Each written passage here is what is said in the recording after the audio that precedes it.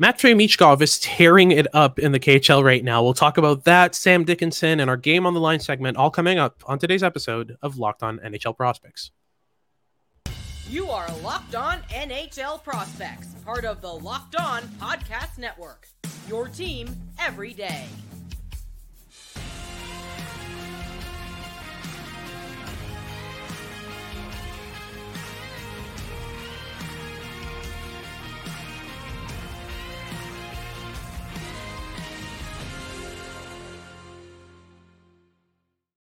Hello and welcome back to Locked On NHL Prospects, part of the Locked On Podcast Network, your team every day. On this podcast, we break down everything prospects related for you 5 days a week, Monday to Friday. I'm Hadi Kalikesh, joined by Sebastian High, and we've got a packed episode for you today. First and foremost, we'll talk about Matvei Michkov tearing it up right now with HK Sochi in the KHL, including a 3-goal game against the team that loaned him out because they categorically refused to play them in their lineup. Moving on, we'll be talking about Sam Dickinson in our second segment, just talking about what he looks like right now, how he projects, and is he still the top defenseman in the 2024 NHL draft? And then we'll end things off with our Game on the Line segment. If you're new here, we basically choose a player from a different round of the 2014 NHL draft and build a starting 6 lineup to win a Game 7 Stanley Cup final. But before we get into any of it, I just want to remind you that our sponsor for today's episode is FanDuel Sportsbook, official sportsbook of Locked On. Make every moment more. New customers can bet $5 and get $200 in bonus bets guaranteed. Visit FanDuel.com/LockedOn to get started. Now, as well, if you're watching on YouTube, make sure to like and subscribe. Leave us a comment letting us know what you want us to talk about next. And if you're listening on your favorite podcasting platform, make sure to make us your first listen of the day. So, Sebastian, let's talk about Matvei Michkov because we have to. First, the point totals, right? They're ridiculous. He's doing great. I mean, he has 10 points in 8 KHL games with Sochi. I'm not counting the little 6-minute game he got with SKA before he got loaned out. Classic. He's doing exactly what Matvei Michkov does, which is put up point totals. Has he been the strongest defensive player in Sochi? No, not that he's very far off, considering it's a pretty weak team. But he's been playing tremendous hockey, and he's doing exactly what he does best. He is really pushing the pace. He's often the F1. He's constantly trying to push back at that defensive line, trying to get in behind, trying to create odd man rushes and breakaways. And he does it supremely well. I've watched most of the points that he's put up so far this season, and a lot of them are pretty high skill plays where he's flashing lane shifts and delays, and overall he's expanded his tool belt in terms of being able to hold up play on his own in the offensive zone, waiting for that support to arrive. And often he gets the puck back from that support to finish off an opportunity, but he's actually using his line mates a bit more effectively now than he was last season with the same Sochi team. So Michkov's doing incredibly well. He's definitely showing that he can produce offense in the KHL, and while Sochi is in a weaker division than SKA is, it was rather poetic to see Michkov put up a goal and 3 points against SKA in his return to beat the team that loaned him out. And I think Philadelphia has a pretty damn good prospect here. Absolutely. I mean, that'll show you. Don't loan your players to teams that can give him ice time when you won't. That's what you get. He was playing with a chip on his shoulder in that game. I mean, he was buzzing around, even defensively. He was getting involved. He's trying to show his team, his former team, that he's able to hold his own in the areas that matter. And we talk about Sochi being in a weaker division than SKA, but that also means that Michkov isn't as well surrounded as he is in SKA. It's a double-edged sword there, and he's definitely just the way that he carries himself and the way that he's constantly trying to prove people wrong. I mean, he should not have slipped to 7th overall. I don't think that's even a conversation to be had, really. I mean, he's an excellent neplayer with so many good offensive tools, and he's developing the areas of his game that matter. He's not, I said in this draft year often that you're never really going to get a net positive defensive player from Matvei Michkov. I'm kind of starting to turn the corner on that. I mean, he's been showing some really good, impressive kind of small habits in this game. His stick positioning isn't ideal. His physical body positioning in terms of board battles, all that stuff isn't ideal. But the reads that he's making, the anticipation that he shows both offensively and defensively, has improved a ton over the offseason. That's one thing I've noticed as well. And he's always been a very instinctual, like the best thing about Michkov is the way that he reads offensive plays instinctually. He has a scoring instinct, this offensive instinct to always hit the right pockets at the right time. And to see him carry that into the defensive zone and show that he's able to read plays defensively the same way that he would read them offensively, and just kind of reverse engineer it in a way to understand what his opponents are going to do. I've been really, really impressed with what I've seen from Michkov so far this offseason. But, are we still talking about a player who you would take in the top 3 in a redraft? Oh, yeah. I mean, right? Michkov had really solidified himself as a top 3 talent in my mind in the 2023 NHL draft class.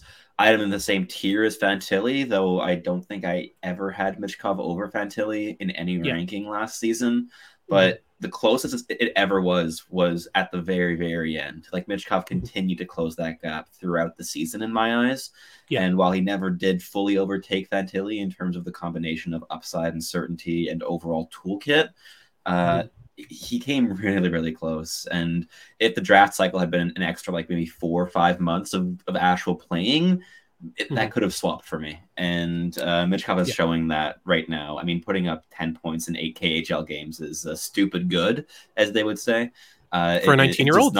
It doesn't happen. It just doesn't. And you're seeing players like Anton Silayev, who produced like almost a point a game through 6 games, who's now fallen back down to half a point a game because scoring a lot of points just isn't sustainable in the KHL. Michkov's one of the very few players where I'm not really even expecting that to dip down very far. He wasn't all that far underneath a point a game last season with Sochi, and he's way over right now, 2 points over. So he's trending better than he was last season already in terms of production, and that is exactly what's like on the ice as well. I think he's playing better hockey than last season, but he's still the same Michkov. Like, this is the same electrifying, high-octane offensive player with a lightning-fast processor and tremendous creativity that can create pretty much anything on a dime. And he's doing that against some of the best competition in the world. And sure, Philadelphia has to wait 3 years to get him in their lineup. But when they do, they're adding a 21-year-old Matvei Michkov and a 3-year ELC, which is going to be disgusting for a really long time. So I think that Philly should be pretty happy with that draft pick as of right now. Makes sense for sure. One more hypothetical, because I really want to have this discussion. Right now, are we looking at Matvei Michkov and Ivan Demidov in 5 years and still having the discussion as to who will be better? Because it's looking a lot tighter than it was previously to me, even though I absolutely love what Ivan Demidov is bringing to the table right now in the KHL. It's still a debate in my mind. Is it for you, or is Demidov clear right now and it's not an argument to be had? Like, how do you feel about that? It's still hugely a debate. Like, I think when I've been making comparisons between Demidov and Michkov, I've been really careful in terms of framing it around, okay, Demidov now versus Michkov a year ago, rather than like those like comparisons between like a 19-year-old player and an 18 or 17-year-old player. I just think there's a big gap in terms of the age there. Yeah, I think that if you're making the argument of Demidov versus Michkov at the same age, I'd definitely take Demidov, just because Michkov at the beginning of last draft year was rough to watch in many ways.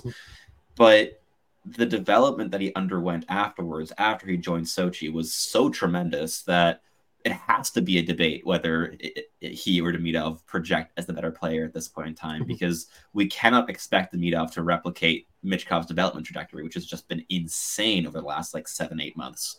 So it's still very, very much a debate in my eyes, and both players are going to be excellent for decades.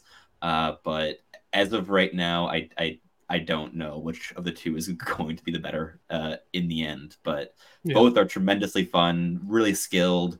Demidov has the higher floor, I would argue, but in terms of the pure upside, it's still a coin toss in my eyes.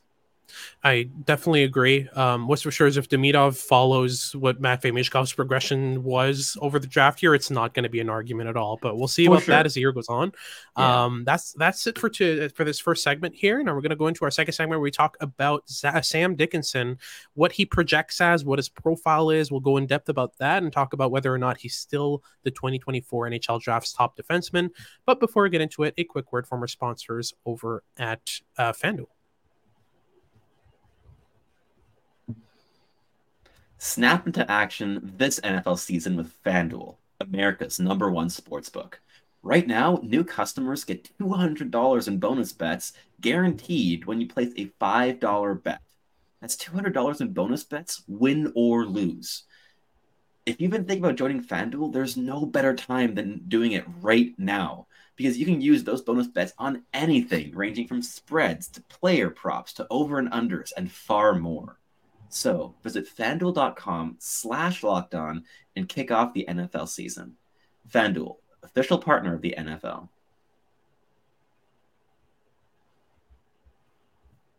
All right, so moving on to our second segment, we'll talk about Sam Dickinson, a top 2024 NHL draft eligible who stood out very early in the draft year, making himself kind of front runner among defensemen in the 2024 draft to be the top defenseman picked in that draft. But let's talk a bit about how he sees the game, how he plays the game, what kind of profile you'd be getting in a player like this, and whether or not he's still the top 2024 defenseman. Let's start with this kind of mental mapping of the game. How do you process it? How do you see that in his game? How does it manifest, and how much do you like it?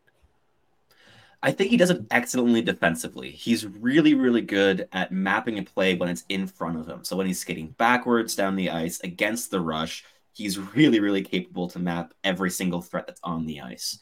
I see a bit more problems when you do it in offensive situations when he maybe has back turn to defenders to keep track of those. That can be a little bit more complicated.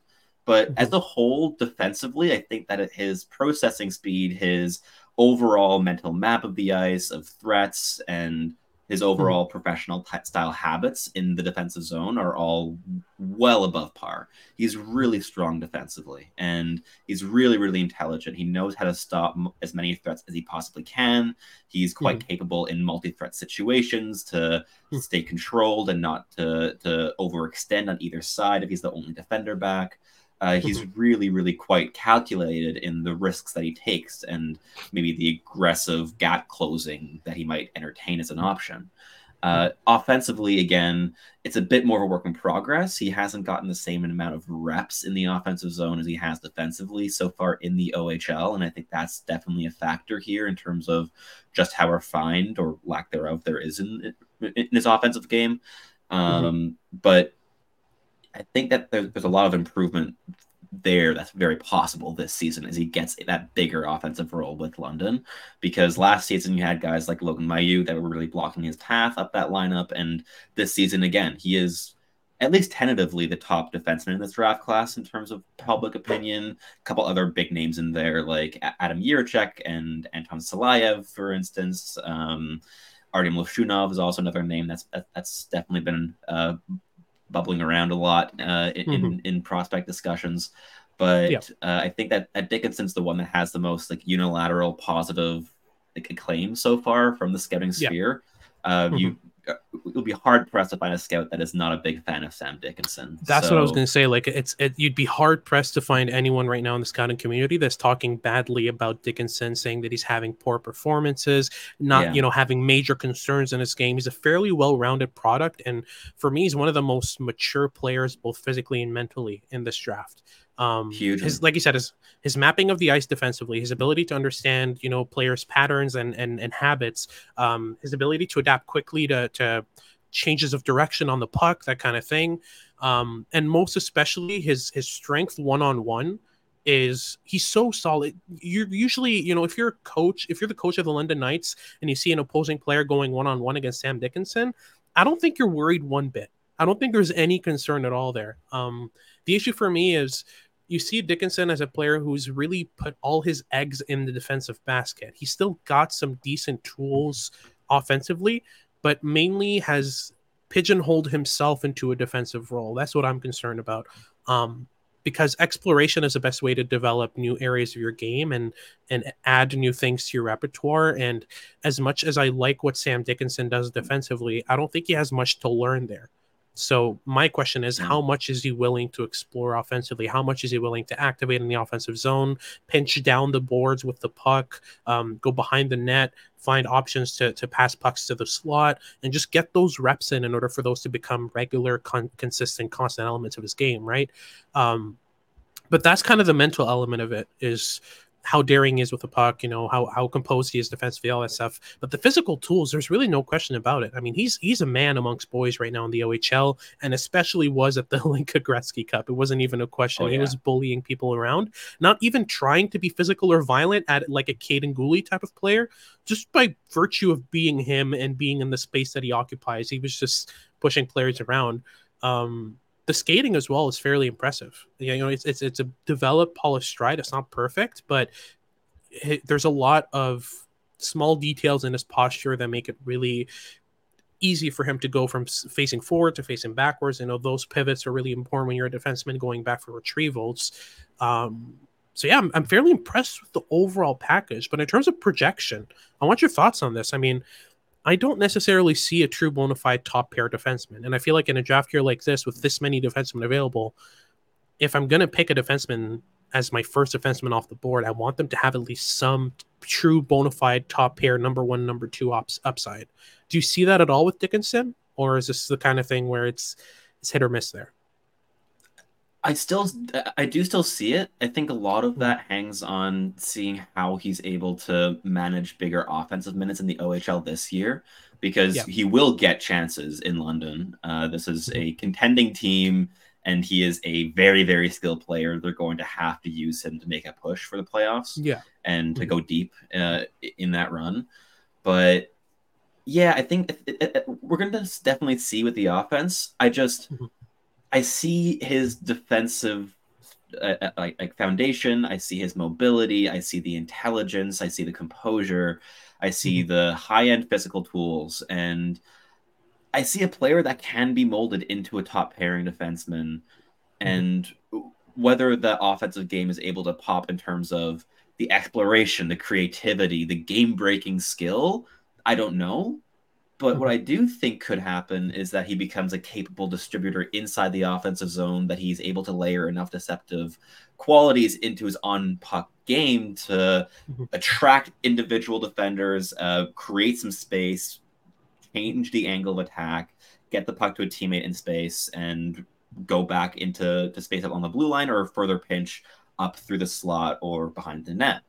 I think that there are these systems that he could easily fall into, and because of his intelligence, he can be really, really effective in them. I just don't think that he's the type of player that's going to excel in the type of hyper fluid offensive system that you might want to give a Lane Hudson, for instance, or a Cale Makar. But as long as he has some structure to go off of, and there is like this structured plan of attack of giving him quite detailed instructions of how to kind of shift the focus to himself in order to open space for his teammates, then I think there's more upside with this player, as long as he fits into that type of system.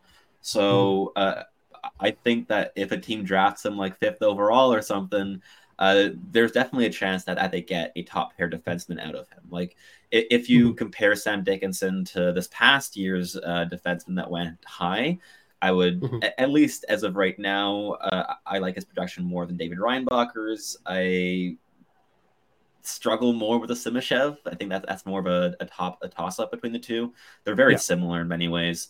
But I think Dickinson's going to have more opportunities as draft year than Simashev did last year, where he stuck in the MHL for most of the season. And Dickinson could be the number 1 D on the best team in the OHL, depending how it goes for London this year. But yeah, I think he's really, really interesting, and I do think that his intelligence and defensive game give him the potential of being that more shutdown presence on a top pairing. But the offensive game definitely still has some unlocking to do to even like get up that far into a lineup, because if there isn't like significant work done on the offensive front, then a second pair role is a lot easier to project here. No, 100%. Fully agreed. So yeah, I mean, I'm very interested to see how this year develops for him, because I think that this is going to be a big benchmark in terms of, if we see those activations, if we see the more confident, puck retention in order to absorb teammates to draw them in and free up someone else, that projection is going to change. I'm just not convinced of the number one, maybe a number two, number three, but I'm still not on board with that number one defenseman projection. But that wraps things up for Sam Dickinson in our second segment. And we'll go into our game on the line segment for the 2014 NHL draft right after these words from our sponsors over at Indeed. When you're drafting your fantasy team, do you ever wish you could do the same thing with your business team? If you're building a roster to win the league, you do absolutely need Indeed. Indeed is the hiring platform where you can attract, interview, and hire all in one place, which is very practical. You won't need to spend hours on multiple job sites looking for candidates with the right skills, with the right experience, all that stuff, when Indeed can sort that out for you.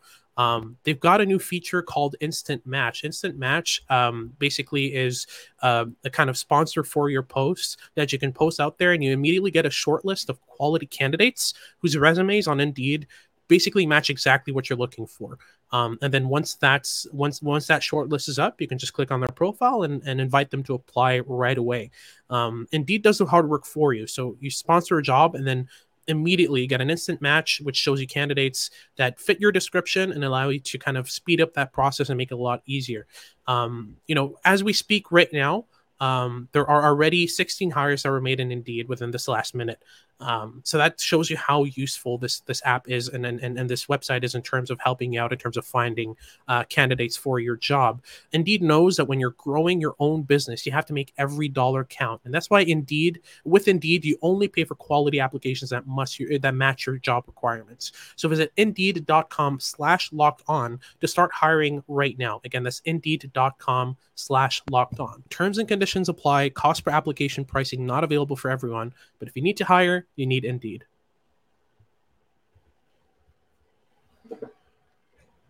All right, so ending things off with our game on the line segment for the 2014 NHL draft. We had an interesting discussion about this pre-recording. We have a differing kind of approach to this. So we'll start with the forward core. I mean, you have Leon Draisaitl in this draft class. You went for him. I didn't. Yeah, you didn't. There's a reason for that, and it's mainly because I am a massive, massive fan of David Pastrnak, and with Brayden Point available in the third round, I decided to keep my first round pick for Pastrnak, even though Draisaitl is definitely the higher point total producer. He's definitely a more well-rounded offensive player. I feel like David Pastrnak on his own with Brayden Point would be a bit more effective than Draisaitl and Point. And then it's just about who you put on that wing. So my front three, I went with Brayden Point of the Tampa Bay Lightning, David Pastrnak of the Boston Bruins in the first round, and then I went with Victor Olofsson, who was drafted in the 7th round by the Buffalo Sabres. Talk me through the difference between my lineup and yours, because it's really just one player at the forward position, right? I mean, I also went with Brayden Point and Victor Olofsson. I wanted the extra goal scoring that Olofsson brings, which is basically all he's going to bring to this lineup. But I wanted that extra triggerman just to be an extra nuisance around the net. And I did go with Leon Draisaitl down the middle.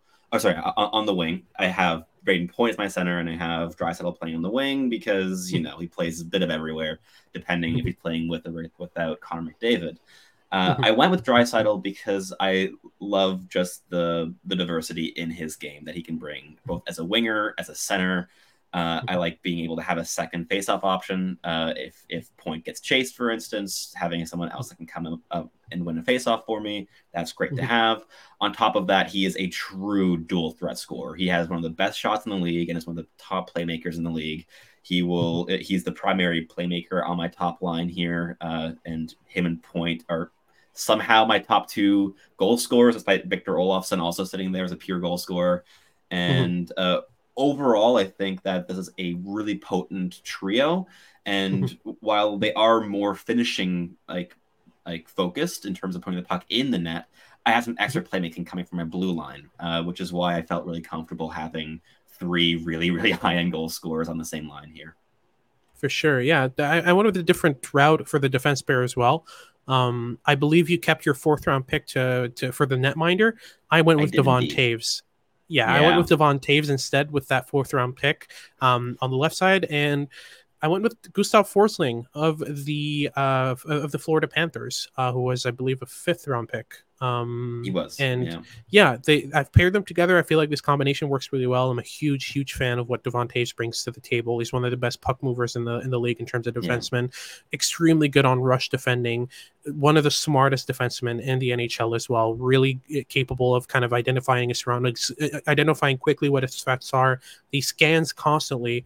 So that combination of skills would be very interesting. I mean, we're looking at Gustav Forsling, who's also a very good, playmaking player, but I feel like that combination of skills will allow the netminder to play a bit more aggressively, to throw pucks in corners, knowing that he's got 2 fantastic skaters and breakout players on the D line. But talk me through your decor and what you went for at the back end on the blue line there. I also went with Forsling as my left defenseman. And for my right shot defenseman, I spent a higher round pick, but I got a worse player. I obviously would have liked to downgrade that to snap up Devon Taves too. But I went with Brandon Montour, who I'm also really happy with. I think him and Forsling, I mean, they have played together already in Florida, and they are 2 pure playmakers from the blue line. And while they don't offer the biggest defensive support, I felt comfortable doing that because I did spend my 4th-round draft pick on a goaltender who gives me a lot of extra safety back there. And yeah, so Forsling and Montour are both really high-end playmakers, and Montour really broke out last season when he was finally kind of given the green light to play a fluid style of hockey in a system that allowed him and encouraged him to do so. And For he sure. really popped off. It was a really important thing, a shift in coaching styles that really complemented his game. And I think that both him and Forsling are going to create a lot of opportunities for my front 3 to put the puck in the net. And I'm pretty happy with it. And while I do think my lineup's going to give up quite a few high danger chances, because I have Shesterkin in goal with my 4th-round draft pick, one of the best goaltenders in the world, I feel pretty comfortable with it. He was able to somehow drag an awful New York Rangers lineup to the Eastern Conference Final a year ago. So I'm pretty confident with him in net for a Stanley Cup Final Game 7 overtime. Definitely agreed. I went with a 2nd-round draft pick for my goaltender because I really wanted Devon Taves. I went with Thatcher Demko of the Vancouver Canucks, and it is a definite downgrade on Shesterkin, but I don't feel that it's as big a downgrade as it's been made out to be. I feel like Shesterkin is definitely one of the best goaltenders, if not the best goaltender in the NHL. But Demko, I feel, is maybe a tier, maybe at most 2 below him. I'm a big fan of what Demko can do, and I feel like he's not quite done rounding out his game and developing as a netminder in Vancouver. He could end up being their starting goaltender for years to come, including once they rebuild properly and decide it's time to get rid of all the deadweight contracts that have been building up on that side. I feel like he could be a centerpiece of the earlier end of that completed rebuild as the Canucks become contenders. He could become something special because he's very mobile, he's very athletic, he's very aware, especially his puck tracking is exceptionally good. He can get caught out of position at times, can get a bit too aggressive. But with Taves and Forsling in front of him, I'm not too worried. I'm more confident in the trio of Taves, Forsling, and Demko than I am in the trio of Forsling, Montour, and Shesterkin. Crazy as that may be, that just speaks to how much I just love Devon Taves so damn much, and I think that on I his do own, too. I still see a massive gap between Demko and Shesterkin. So it hurt me to pass on Devon Taves because I think he's one of the best and most underrated defensemen somehow still in the league. So yeah, I think that he's a great pick. I just think that Shesterkin gives me a bit of an edge here, and that pick specifically allowed me to build a really high octane offensive lineup without being too afraid of conceding a goal because I have Shesterkin in goal. It makes sense for sure. But let us know in the comments below which of our two teams you think would win. This has been it for today's episode. Thank you very much for tuning in. If you've liked what you've been watching on YouTube, make sure to like and subscribe. Leave us a comment letting us know what you want us to talk about next. And if you're listening on your favorite podcasting platform, make sure to make us your first listen of the day. For your second listen of the day, make sure to check out Locked On Sports Today. They've got all your news and updates about what's going on in sports. And make sure to tune in for our next episode as we discuss David Reinbacher, Kasper Halttunen, and another game on the line segment. This has been Hadi Kalakesh with Sebastian High, and we hope you tune in next time.